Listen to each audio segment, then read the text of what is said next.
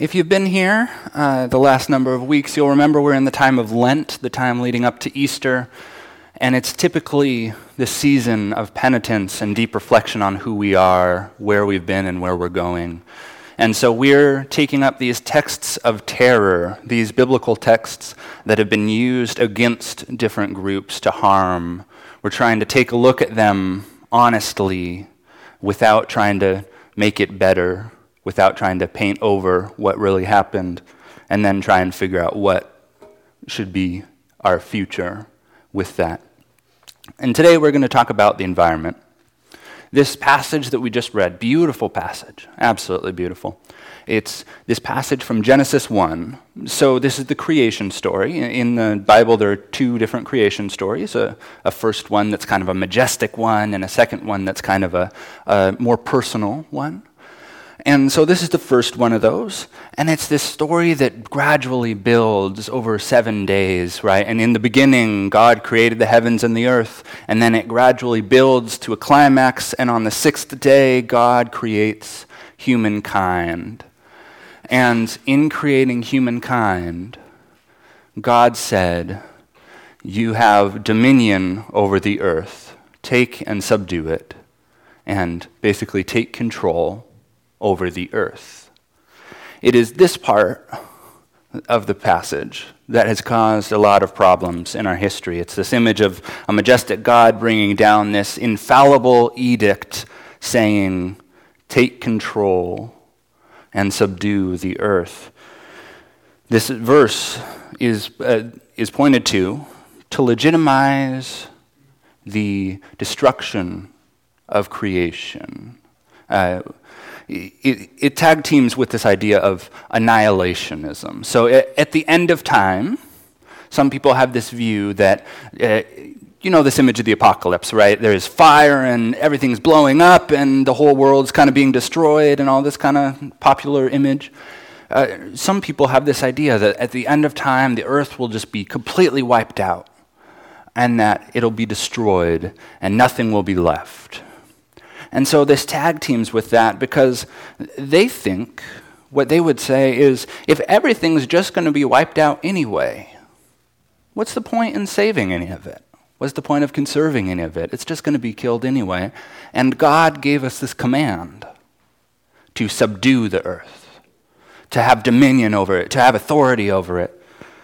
And so these two things have helped contribute to especially wanton destruction of the environment over the last 500 years. Historically, what's been special about the last 500 years that brings this up is basically it's been the confluence of the Enlightenment, so it's collapsed the natural and the supernatural into one realm of the secular, and so that doesn't allow for room for something beyond that helps control your behavior here. But also, almost more important, is this rapid development of machine technology in the Industrial Revolution. So, right, we're talking 18th, 19th century. You might remember it in history classes for this disregard of labor, right? You have child labor, like little kids working and ducking into machines and getting hurt and killed because of it. You have incredibly low wages, horrible treatment of workers until unions come to create a check and balance and help even out things in the beginning of the Industrial Revolution. This same disregard for others is the same impulse that came out in the care of the environment during that time. And so the holders of the means of production, the owners who had the machines and the factories, and they weren't the workers, but the people who owned the stuff, they basically were just trying to maximize their profits. And it didn't matter whose back that was on. If it didn't hurt them, it doesn't matter, be it labor, be it workers, or be it destruction of the environment, destruction of our world. And see, in the 18th century, there was this development of farming tech, like you might remember from history class, the cotton gin, right? That was a big, there's these machineries that are built that allow people to move from the farms into the cities because you don't need as much human labor. And so that leads to this increase in quality of life, which leads to this increase in population, which leads to this increase in consumption. And then also tied with that is that all the resource consumed, they are all going into this machinery to help feed this mechanical world. And so you have clear cutting of entire forests, right, to clear out spaces for cities and to power infrastructure, to build houses, to burn.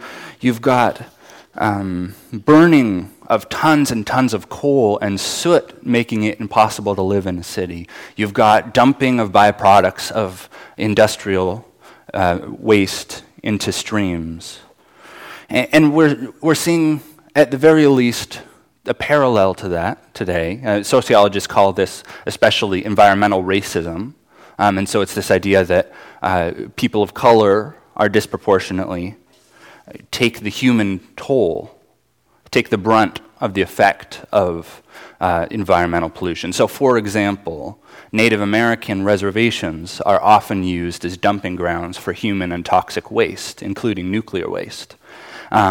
Or people of color are disproportionately more likely to be located near industrial factories with pollution and health problems that go along with it. There's this sense that we're both destroying the environment and our fellow humans in order to maximize the profit without regard to other people's needs or well-being. And so that syncs up with these Bible passages we looked at, right? When you see the planet as both given to you to have authority over and to do whatever you want with, and it doesn't really matter if you save anything till later because it's all going to be burned and blown up anyway, then that feeds in to this idea that it's okay to just destroy the environment so that you can have profit and to destroy other people through that. And so that's the situation. What do we do with this? A professor told me a story that they were talking to a Japanese biblical scholar, a student, and she was just having a lot of trouble trying to figure out what the fuss was about this passage. It just wasn't clicking until finally they realized, the Japanese student said, "Oh, I get it. We don't use that word here. In our translations, it says take care of the environment, not have dominion or subdue the environment." And so it just didn't click for her that it would even be a problem, that this would be how this passage has been used. And so I think that that's really helpful for thinking about how we go forward with this legacy and trying to make sense of this passage and this idea of taking dominion.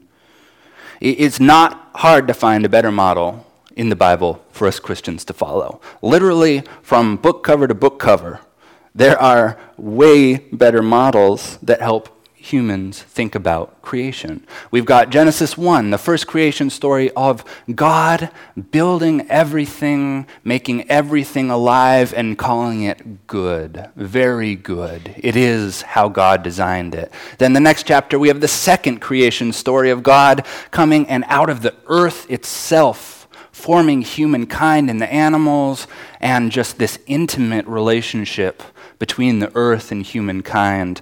We've got this idea in the beginning of the Bible that the ground is itself a character. Like some people in the Bible study will remember in Revelation as well, the ground becomes this character, this hero that swallows up the attacks of the bad guys to save the good guys. It's this inner relationship between the ground and the environment and us. There's the Psalms, which repeatedly use animal and heavenly imagery and ideas from the environment to express the grandeur of God. It's the end of Job where God says this defense of, I created everything and it's beautiful and perfect. And we see this in Revelation, we see this in Romans as well, that where all the earth is groaning for the redemption of God. The whole creation is participating in this salvation story. And then in Revelation, we see the new earth. From when Genesis to the very end of the Bible, Revelation, this new earth coming, this restored planet that we're on, being the site of perfect relationships.